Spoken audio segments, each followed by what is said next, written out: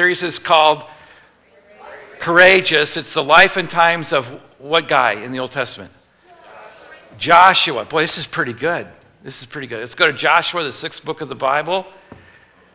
Joshua, and we're going to pick it up at verse 15. Put your hand there and then put a marker for chapter 15 and then chapter 20. Okay? All right, with our Bibles open now, let's go to prayer.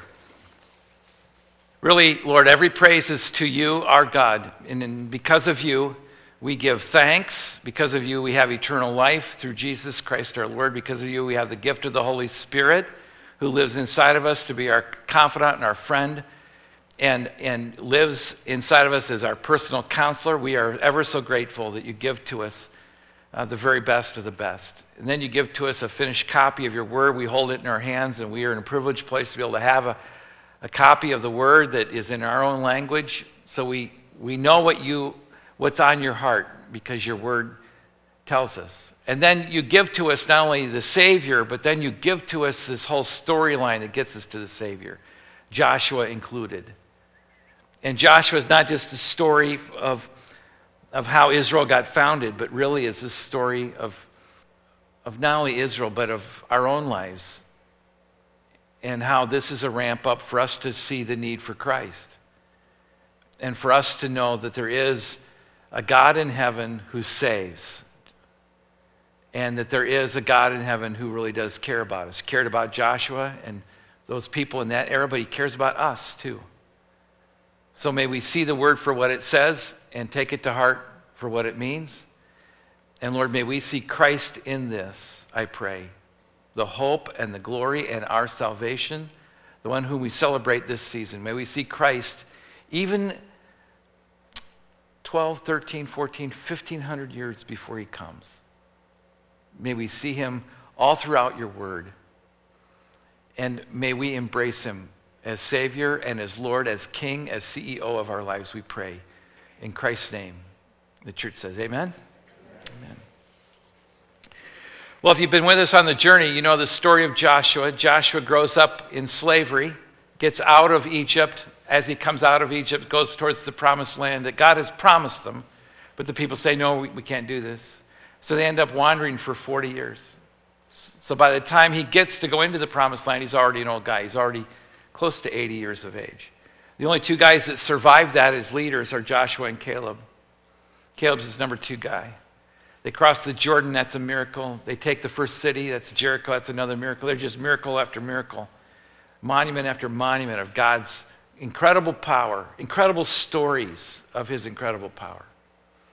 All that happens as they settle the land, and as they settle the land, they actually begin to divide the country. It's a country where, on a map, it's taller than it is wide. It's a longer country, Israel is even today.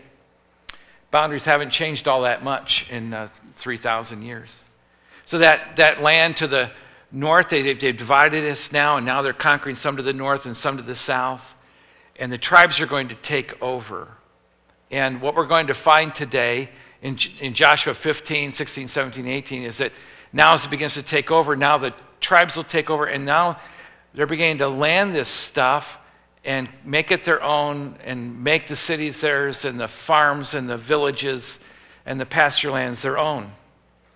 And I want to encourage you that this is a story not just about real estate, not just about taking property, not just about power and the legalities of it, but it's really about taking that risk, that step of faith that increases our faith. That step, even though you're scared, you still make the step of faith because you know what God has said. I could just imagine Joshua, each time he goes into battle, wonders, is this my last? Am I going to go down on this one? Yeah, God seems to sustain him. And if you're in places of moments where you have to ask God for faith because you don't have it, that's a good place to be because you're asking the Lord, increase my faith because I don't have enough. That's what the disciples prayed. Teach us to pray, increase our faith. And I'm sure that's where Joshua was, a good part of the time of his life. And so if you're in a place like that, you're in good company. Now, if you live the life of only comfort and you avoid moments where faith is needed, then that's an avoidance thing. You'll live a life of comfort, but you'll never get to experience great, courageous moments of faith like Joshua did. So my encouragement to you, even as we begin, is Ask yourself, what is it about my life that I'm in lack? So then I'm asking God, increase my faith, increase my prayer life, teach me to pray. So I walk with you and I enjoy you. Because I don't want to just go to heaven comfortably. I want to go courageously. Now, as we enter this segment of the Scriptures, we enter a new narrative, really. God is not only giving them property, but he's giving them a vision for not just land and position and power and territory, but he's giving something for their hearts, something that's security-driven, something that will help them with peace of mind and being calm, and something that will give to them a place for justice to live along with mercy, which is hard to balance, isn't it? But they need that as a country, as a nation. And so they rely upon God to build the nation. Chapter 15, verse 1 reads a little bit like a real estate piece. Chapter 15, verse 1. The allotment of the tribe of Judah, according to its clans, extended down to the territory of Edom, to the desert of Zin, in the extreme south. And that means nothing to you and me, does it? And the reason is because you don't know where those places are, and you say, and furthermore, I don't care. That's because it's not your property, right? If it's your property, you'd read it. Any of you remember when you bought a house, you read those designated markers from the road and the spike, and here north and south and east and west. You read that and you acted like you knew, and you're sitting in the closing office and you act like, oh, hang on, I'm going to read this because I'm going to understand it. And they're going, oh yeah, right, we're going to be here all day, you still don't understand it. So you read the whole thing, hoping that it's the right thing and it's all going well. I always make a habit of never signing something without reading it, which really annoys some people. But why would I put my signature on something if I'm not going to read it? It just doesn't make sense to me. So at least that I signed that I read it, you know. So I read those documents, not that I understand them. Well, we did this a number of years ago. We bought a house, and then I wanted to do some improvements on the house, and I went to go get a permit for the house. I took my drawings, and I wanted to do some stuff, and I also, while I'm here, I need to find out where my septic tank is. It'd be a good thing, you know. One day I'm going to want that, you know. And so I went down to the file cabinet, grabbed all those documents the day you bought the house, and I put them under my arm and went down to the county and said, this is what I want to do. And they said, that's great.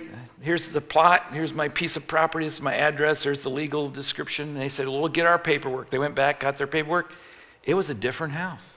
They said, well, we're using the legal document you gave us. It's a different house. I went home and I told Wanda, we're living in the wrong house. We bought the house down the street. Frankly, that may be a better deal. It's got another bedroom and another bath, you know. Because you think you understand those documents, but you don't, really. And we don't know. The tribe of Judah, we know that's the southern side of Israel, and it's going to be one of the tribes. It's going to be called the south end of Israel later.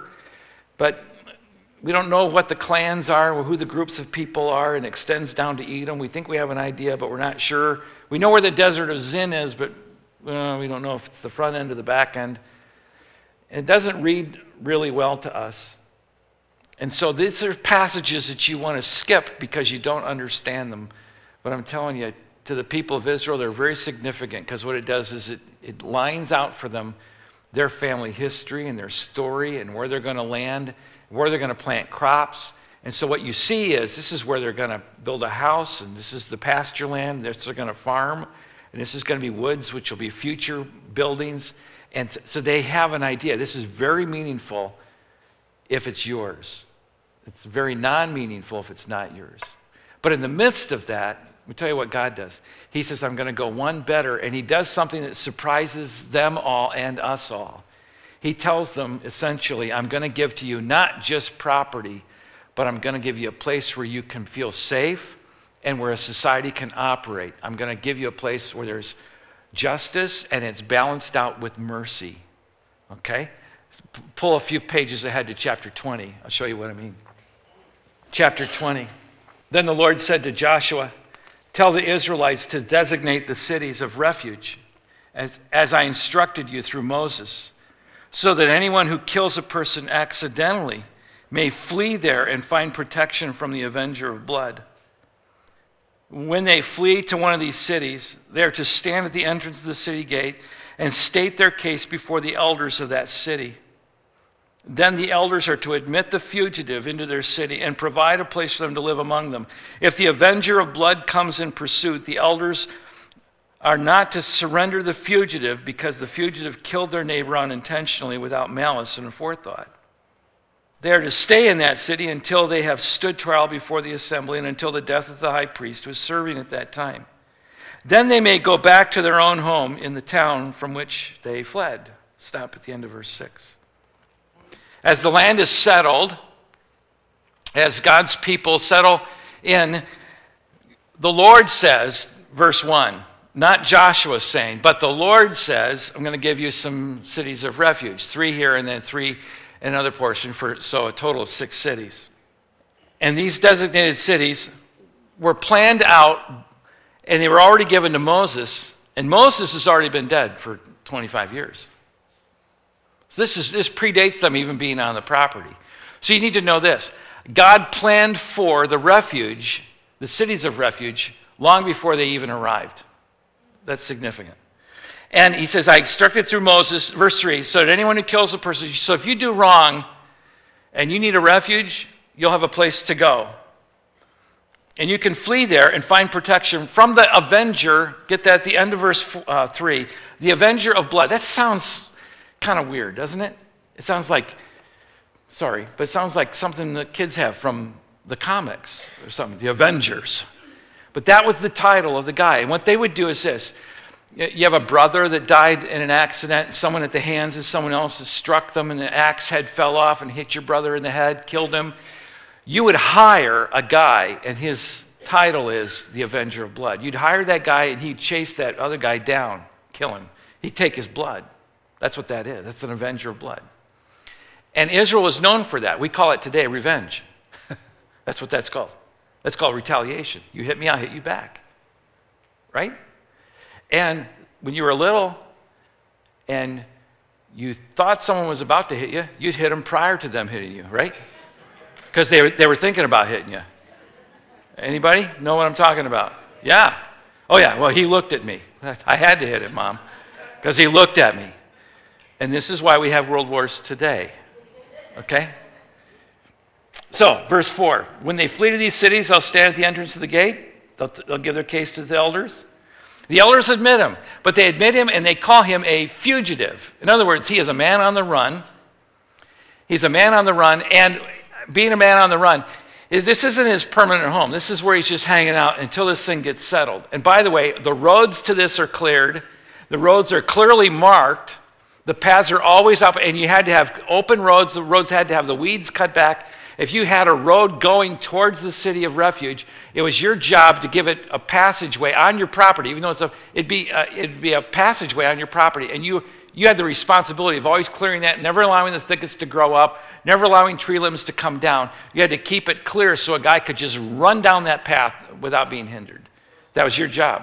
That was part of the law. So this fugitive would run to the city, and that city would never be locked. It just never was. And it was held open, but at the strength of the elders of that city. And you'd run in, you'd give your case, they'd let you in, and then he'd say, we'll wait for the court. We're not going to give you up. And keep reading. Then the elders admit the fugitive. If the avenger of blood comes, verse 5, in pursuit, the elders don't give him up. They don't take money. They don't take a bribe, nothing. Why? Because this is a city of refuge. And if you find he's guilty, then we'll deal with him as guilty. But if it's unintentional, we don't want to shed the blood and then have the family be in a retaliatory kind of life. You don't want that. And so they're saying, we're going to settle this in the court. And so they had to stay in the city. This is not the best. And you could say, well, I don't want to go to the city. I get claustrophobic in a city of refuge. Either you do that or you die. It's one of those two. Okay?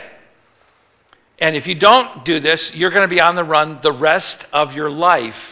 And if you're on the run the rest of your life, you'll become paranoid because you'll always think the avenger is there. And trust me, he will be. And on top of that, you'll look guilty, even if you're not. So you're better off getting to the city of refuge, running there as quickly as you can, staying there, waiting for your trial, verse 6. And then they decide, And when the trial's settled and the priest dies, you can go back to your home. You didn't even go home and kiss your, if it's a guy in the field, you didn't even run home, kiss your wife and say, a tree fell on a guy, honey, I'm going to have to run. Got to go. You didn't even do that. You just started running because you had to get there before the avenger got to you. Okay, now, understanding that, just for a moment, stop just for a little bit. If you're taking notes, jot down Romans 12 and 13 in the side column. Romans chapter 12 says this: don't live a retaliatory lifestyle. Don't mark evil for evil. Just because someone comes after you doesn't mean you can hit them back. Okay, let it go. And then it says in Romans 13, by the way, God ordains human government. By the way, some people go, I hate human government, it's evil. Well, most things in life are because they're tainted by sin. But human government is actually ordained of God, and you're to pray for government, you're to pray for the leaders, but you're to submit to the government as well, and you're to pay the taxes that you owe. And why do you do that? Because government executes justice. Their job is to call right from wrong. And by the way, when you have a government that doesn't know right from wrong, then you're in trouble. Okay? So, Romans chapter 13, you're not to retaliate, that's 12. 13, you're to let government do that, and government does their job best when you just let them do their job, which is to execute the wrongdoer, to deal with the wrongdoer. Don't you do it, because then it's retaliatory, and then you'll get in trouble. If you strike back, then you'll be up for charges as well. Let the government do it. So there is a place for justice. So you have a neighbor, and your neighbor gets shot, and your neighbor is recovering in the hospital, and you say to the neighbor, I'm sorry you got shot, and the neighbor says, don't worry about it, I'm just going to forgive the guy, let it go. Well, you can do that. There's one problem with that. The government's not going to let it go. Do you know why? Their job is to find whoever shot you and deal with them. That's called justice. Okay? But if the guy who gets shot says, I'm going to get a gun, I'm going to shoot him back, that's called retaliation, and he's going to get in trouble too. That's why you have human government. Now, all that to say this is the forerunner to Romans 12 and 13. This is why you need to pray for human government. This is why you need to pray for kings and all those in authority that they live a quiet and peaceable life, Paul writes to Timothy. Because if we don't pray for them, it's just going to be heck and hellish kind of life. It's going to be chaotic. And so, right from the opening pages of Israel's history, nations execute justice, and they don't allow for people to take revenge personally or somehow have a retaliatory lifestyle, because once you start that, there is no end to it. And these cities of refuge now give a place for this thing to settle down and calm down, and for justice to prevail and for the truth to come out. Now, let's create this scenario, and then you'll get it crystal clear. What happens is this. They settle the land, they get to a village, there are 4 or 5 guys, they each have their own piece of property. They say, you know, we can't work on our own, we need to work together. We'll settle your farm first, then we'll go do mine, then we'll do his. But while you're over here settling this other farm, because you need 2 or 3 sets of guys doing stuff, there's some tree stumps that need to be pulled in order for us to farm this land well. So you get a couple of oxen, and you start to dig up the trees and the stumps. If you ever dug a tree stump, you know that they can be nasty. One comes up easily, and the next one doesn't come at all. And so they tie up the oxen, and they begin to pull this stump. And one of the guys somehow gets between the oxen and the tree stump. And then all of a sudden, that tree stump lets loose and whacks the guy in the head, knocks him on the ground. You're so shocked that you yell and you smack the oxen to stop. But instead of stopping, they don't stop. They begin to back up. And you can't stop an ox from backing up. And so the oxen trample the guy, and the guy dies. And at that point now, oh my word, this is horrible. And then one of the guys says, you killed him. He goes, oh, I didn't kill him. The ox killed him. Yeah, you told the ox to back up. No, I didn't tell the ox to back up. I told the ox to stop. And then you realize that guy's married, and he has 2 children, and the support of that family is gone now. And living in that same home is his wife's parents. This guy has a lot of responsibility on him, and he's gone, and they're going to be paupers. It's going to be bad. And now the guys in the circle are saying, you did that wrong, it's your fault. And what does that guy do? He takes his coat off because he needs to get it off as quickly as possible. And he takes off down a path to get to the closest city of refuge. And he's got to get there before they get home, because if they get home, they'll put money on the table for the avenger, and the avenger will take off after him. And he runs to the city of refuge, and he stays there until that court case comes. That's how you get justice and mercy to balance. Okay, now that you know this, what I'm seeing in the text is more than just the settlement of a community and the peace of mind and the tranquility of a peaceful, orderly community. I see something else. I actually see a parallel of the cities of refuge as it relates to Christ being our refuge.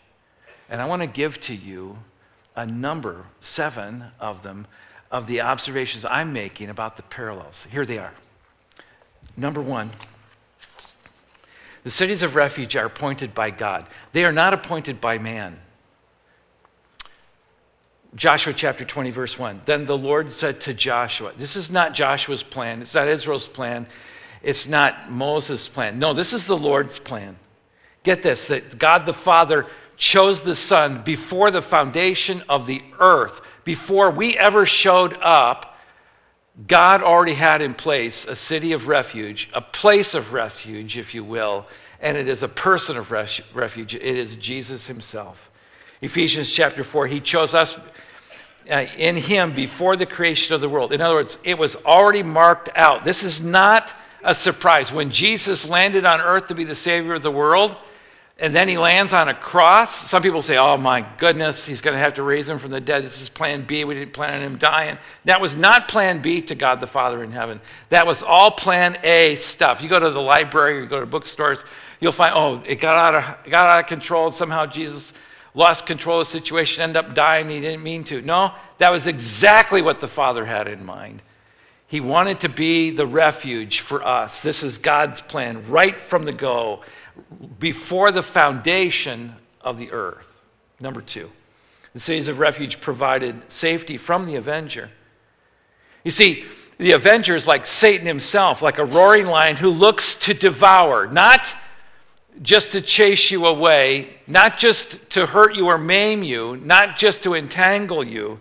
He wants to devour you. 1 Peter chapter 5, be alert and be of sober mind. Why? Because your enemy, the devil, prowls around like a roaring lion looking for someone to devour. Don't misunderstand the lengths to which the evil one will go to take you apart and take you down. He is a lion. He is hungry. It's what he does. He hunts. He goes after you.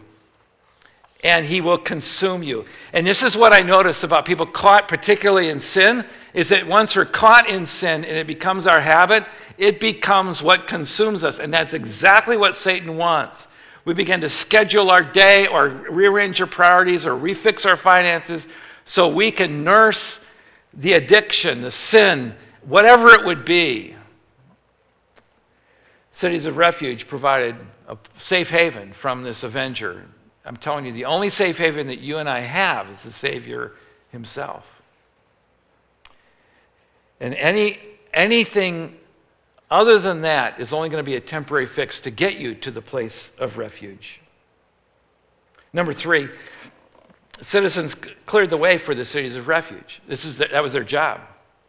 You had to give passageway on your property. If there was a path on your property that led towards the city, you had to keep it clear. And this is a privilege that Christians have today, is to clear the path. And how dare we put anything in the path to keep people from coming to Christ? We don't want anything to get in the way of them coming to Christ. And when we do have things that are in the way, they're usually because of our own preferences, our own selfishness, our own stuff. Paul put it this way, to the weak I became weak, to win the weak. I become all things to all by all possible means. Why? So I could win some to Christ. This is about Christ. I'll do whatever it takes outside of sinning to get them to come to Christ. Citizens cleared the way. You're saying to yourself right now, well, yeah, I would help him come to Christ, but the guy's guilty. And he needs to pay for his sins, so I'm not going to help him. And you know what the answer to that is? We're all guilty. We're all eventually somewhere along the pathway headed towards the place of refuge, if we're smart. And so if we are aware of our own offenses to a holy God, it's not our place to judge. Our place is just to help them get to the place of refuge. We'll let the judge be the judge. I don't have to judge them. I just need to get them there. So we have to give up our own agenda, give up our own first call, that we could give Christ first and foremost place. The citizens are to clear the way to the city of refuge, so it is that Christians have a responsibility, a huge privilege, really, to knock down all the obstacles that keep people from Christ. I like to think that if you've ever seen a marathon, or maybe you've run one, where people are alongside the road and they actually have cups of water and they're going, "You can do this," and you're just running. Then, I've never run a marathon, nor have I ever stood to watch one either. To me, a marathon, 26-mile marathon, it's like, for me, it's a 2-day event, But anyway, some of you will get that, and some of you not, but it's all right. But I've heard of people who hand them a cup at 5 miles and then drive, to mile 12, and then do it again, and drive to mile 16, do it again. But you're just cheering them on, keeping them moving. You've got signs up. You can do this. That's the way the city of refuge is, and that's the way we ought to be in helping people come to Christ. Do whatever we can do to help them, because it's the only way. It's the only way they can find safe haven. Number 4, those cities of refuge were never locked, which is telling me that Jesus the Savior, here's the parallel, is always available. Always. He's accessible to all. Anyone could walk in. He came and he preached peace to you who were far away, and to those of you who were close. He preached peace. This is very accessible. And here are the 2 lies that people have. One of the lies is this. One of the lies is, I can make it on my own, so I'll hold out.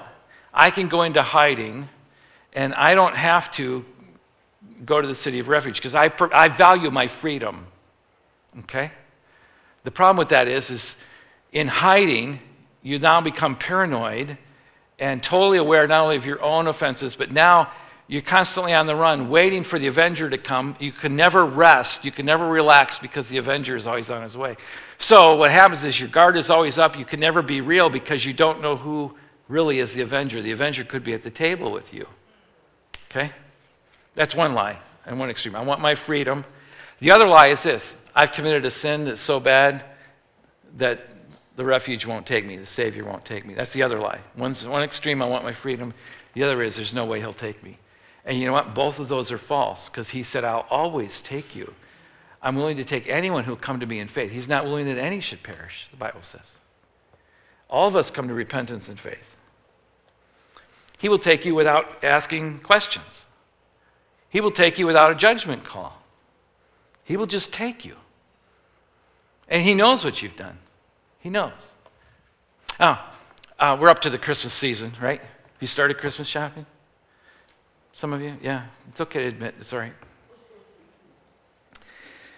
I shop other weeks of the year too, like you. But there's one particular store I like to shop in. And the reason is simple. It has the stuff I want. But what I really like about the store is the customer service. Okay? I can walk back in and go to customer service, set it down, and they just go, did you pay cash or credit? And I just hand them my debit card, and they go, oh yeah, here it is, Mr. Huffman. We'll just credit your account. I don't have to give it, because I can return something, and they don't even ask. I love that. Because sometimes I'll return, I'll go, it's not broken, I just bought too many. I thought I needed 4, I only needed 3 of these. That's okay, it doesn't matter. And I've been in line with other people. This is broken. Can I just go get another one? I love the policy of the store because you can return it. Because it's something that, I don't know if it's a guy thing or just a people thing. I don't know. But I know I don't like to go back into a store to return stuff. I would rather dig a hole and bury it in the backyard. Anybody else with me on this? I just do not want to go, hi, I'm such a loser. I bought this and I don't really need it. It doesn't work. I don't know what to do, And they say, well, does it not fit, or what's wrong with it? And you're trying to make up stuff. You don't even know what to say, right? Anybody been there? I have no idea what I'm. I was cleaning my chimney. We have a fireplace, and we've hired it done. I decided I'm a man. I can do this. Wanda says, just don't tell me when you're on the roof. Don't tell me till it's over. So I look, and it's an 8-inch flue. How hard could this be? So I run to the store, grab the brush, get those rods, gonna do this thing. Get up there. It's a 12-inch flue. From the ground, it looked like an 8-inch flue, but what do I know? Get up there, it's 12-inch flue. That's big enough for like Santa. That's big. 12-inch flue is huge. So I get down off the roof, put on decent clothes again, go back to the store, got soot on my hands, and I hand it back, and they smile. He's back, I go get the other brush, clean out my chimney. I just love the return policy. You understand this? When you come to Jesus, the refuge, you don't have to make up any excuses. You don't have to tell him what for or how it's not, I did this, I tried that, I really worked at this didn't fit, I tried that. It's okay. It's all right. You're in a safe place. You can relax now because you're with Jesus. You're at the safe place, see? And you will never relax until you're at that point. When I was in college, Juan and I went to a Christian college, had the privilege of going to a Christian college, and we had chapels there, and like a lot of colleges, there are married students and singles, but by and large, the campus is single. And then there's these weirdos that come on campus, married students who come on, and they're 10% of the student body. One guy gets up in chapel, and he's newly married, and he says, I just want to thank God. He starts to cry. He's a big lug of a guy, like a tackle from high school football. Big guy, 250 pounds, 6'3" or so, and just a big guy. Going into youth work, and he's got a 2-year-old daughter. He says, we've been married 5 years. I love this girl. And all of us are clicking our gums, kind of like, because we're single. We have no idea what he's talking about. And he tells this story about in the night, his daughter can't breathe. He says, I picked her up. My wife is screaming, and she's a nurse, and she freaks out. And she's supposed to be the stable one because she's the nurse, He picks her up, puts her in the car, and runs to the hospital emergency room, looks down. He realizes he's in a T-shirt and the boxers. He doesn't care. He loses his dignity, runs in with his daughter. She breathes, she can't breathe out. There was a pin, an award pin, that had a pin on the back of the emblem. She had put it in her mouth, gone to sleep, and it went down, and it would not go up or down. But the thing is, he lost total dignity at that moment, and he didn't care. And all the single people in the room were like, oh yeah, I would have never done that. What an idiot. Because we were single, and we were just like way too cool. And I would never use the word boxers in public. I was above that. And so he did not care. He didn't care. And he ran in, and they took a picture of Donnie. He said, you got something in there? And they went down in there with a little scope, popped that thing, sucked it right out. She's good. She's good to go. And he finally relaxed. Why? Because he's in a safe place that could help him. In a safe place that could help him. Let me tell you this. This is probably too rich for some people's ears, but in recovery, in addiction groups, and in recovery groups, there's a phrase, and it goes like this. You can save face, or you can save your ass, but you can't save both. Okay? Now that's probably, some of you have bleeding ears over that. Get over it. Face is a biblical term, as is that other word, found in the Bible. You can save face or you can save ass, but you're not going to save both. And if you want to save face, you go to group, addiction recovery, you can go to group and go, how you doing? Oh, fine, I'm doing just great. Couldn't be better. I'm getting a buck raise at the end of the year. My wife loves me. Kids love me. Or you can lose face and save your ass. And you can say, you know what? I circled a pawn shop thinking I could sell some stuff and go back to gambling. and it scares me that I circled the pawn shop. Or the liquor ads on TV are just a little too much. I can't go to a sporting event anymore. I get nervous. I get twitchy. And I do pretty well, except on weekends when I don't have enough to do. When you're that honest and you lose face, you save yourself. Let me tell you this. If your life hangs in the balance, you will shed the garments to run down the road to the city of refuge. But you won't do it until you see that's the only way to be saved. Now, Christ wants you to come to him, but you've got to want to come to him. And some of you need to come to him. You don't realize how desperate your life really is. Here's the deal. The doors are never locked when you go there. The elders keep march on that and keep order over that. But that's telling me this. The Savior is totally accessible all the time. And that's a wonderful thing. Point number 4, Ephesians chapter 2. Because he is so accessible, whether you're far away or close to him, you are no longer considered foreigners and strangers. When you come to Christ, you come into that city of refuge, you can, like my buddy from college, you can relax. Why? Because you're in a safe place. You are actually members of his household. Cities of refuge are never locked. So it is the refuge. Our Savior, Jesus, is always available. Number 5, the cities of refuge are visible in high places. The good news is that it's only good news if it's accessible. This good news has to be out there. It just reminds me of Matthew chapter 5, the very words of Jesus. You're a light. You're on a hill.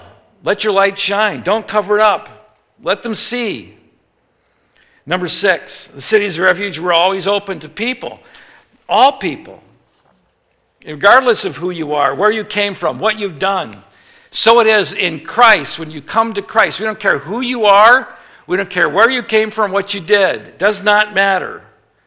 You have fled to take hold of the hope set before you. You have fled your own life to come to him. Hebrews chapter 6. The question is not, where'd you come from? What did you do? What's your offense? No, everybody's guilty. And so the answer really is more in the form of a question, am I really running towards the refuge? Number 7, survival apart from the cities of refuge is absolutely impossible. You'll never make it. Your only hope is to come to Christ. And again, if you've been around people who have been on the run for a long period of time, they'll tell you, it's a crazy life. It is a crazy life. They've not had a full night of sleep. They're starting to get paranoid. They're getting jumpy. They're imagining things because it's so defensive. Whereas when you come to the city of refuge, you can actually relax. You can actually find rest from war, as Joshua would put it. And the land will know rest from war, and your heart will know rest from war. So survival is critical that you come to Christ. If you plan to survive this, you have to know all of us have sinned, fall short of the glory of God, but we are justified freely by his grace. Freely by his grace. Even though the wages of sin is death, it's the gift of God that gives to us eternal life. There is no hope apart from the refuge himself. But inside the refuge, you have incredible hope. Incredible hope. Now, we're done, but I could turn the page to chapter 21 and I could show you again what God does with this organizationally. He'll actually establish 48 more cities where there are Levites there. Levites are the religious leaders. They teach the Bible. They give organization and place for counsel and encouragement. And that today, that same parallel is the church. So not only do you get this justice with mercy thing, but you get a place not far from you, because there are 48 of them in that little country. Designated cities where there's good Bible teaching, there's good theology, good understanding of God's word, good counsel, encouragement, preaching, worship, music. It's going to be close by you. And those become centers of refuge, if you will. And it's where the people of refuge can come for their own souls. And that's how a community really thrives, see? Well, It may be that you're here today and you've never really trusted Christ. I would encourage you, run to him now. Lose your dignity, but run to him now. Let's bow for prayer.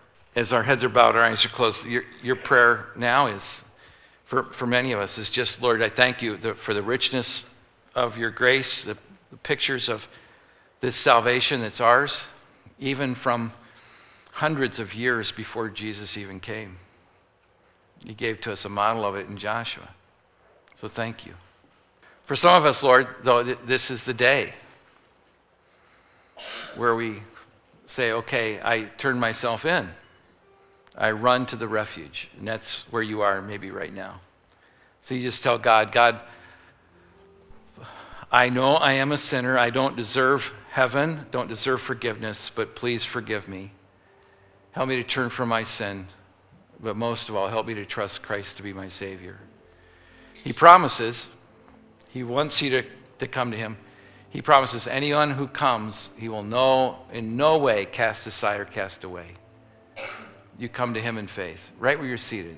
Tell him in the heart of your own heart, just, Lord, I need the Savior. Trust him. And Father, for those coming to Christ today, Lord, we say thank you. And for the reviving of our own salvation, our own experience with the place of refuge, Lord, we say thank you for the reminder. May we revel as people which are a spiritual household of faith in this great place of refuge. May we be people of grace who hold well to the truth. In Christ's name we pray these things. Amen.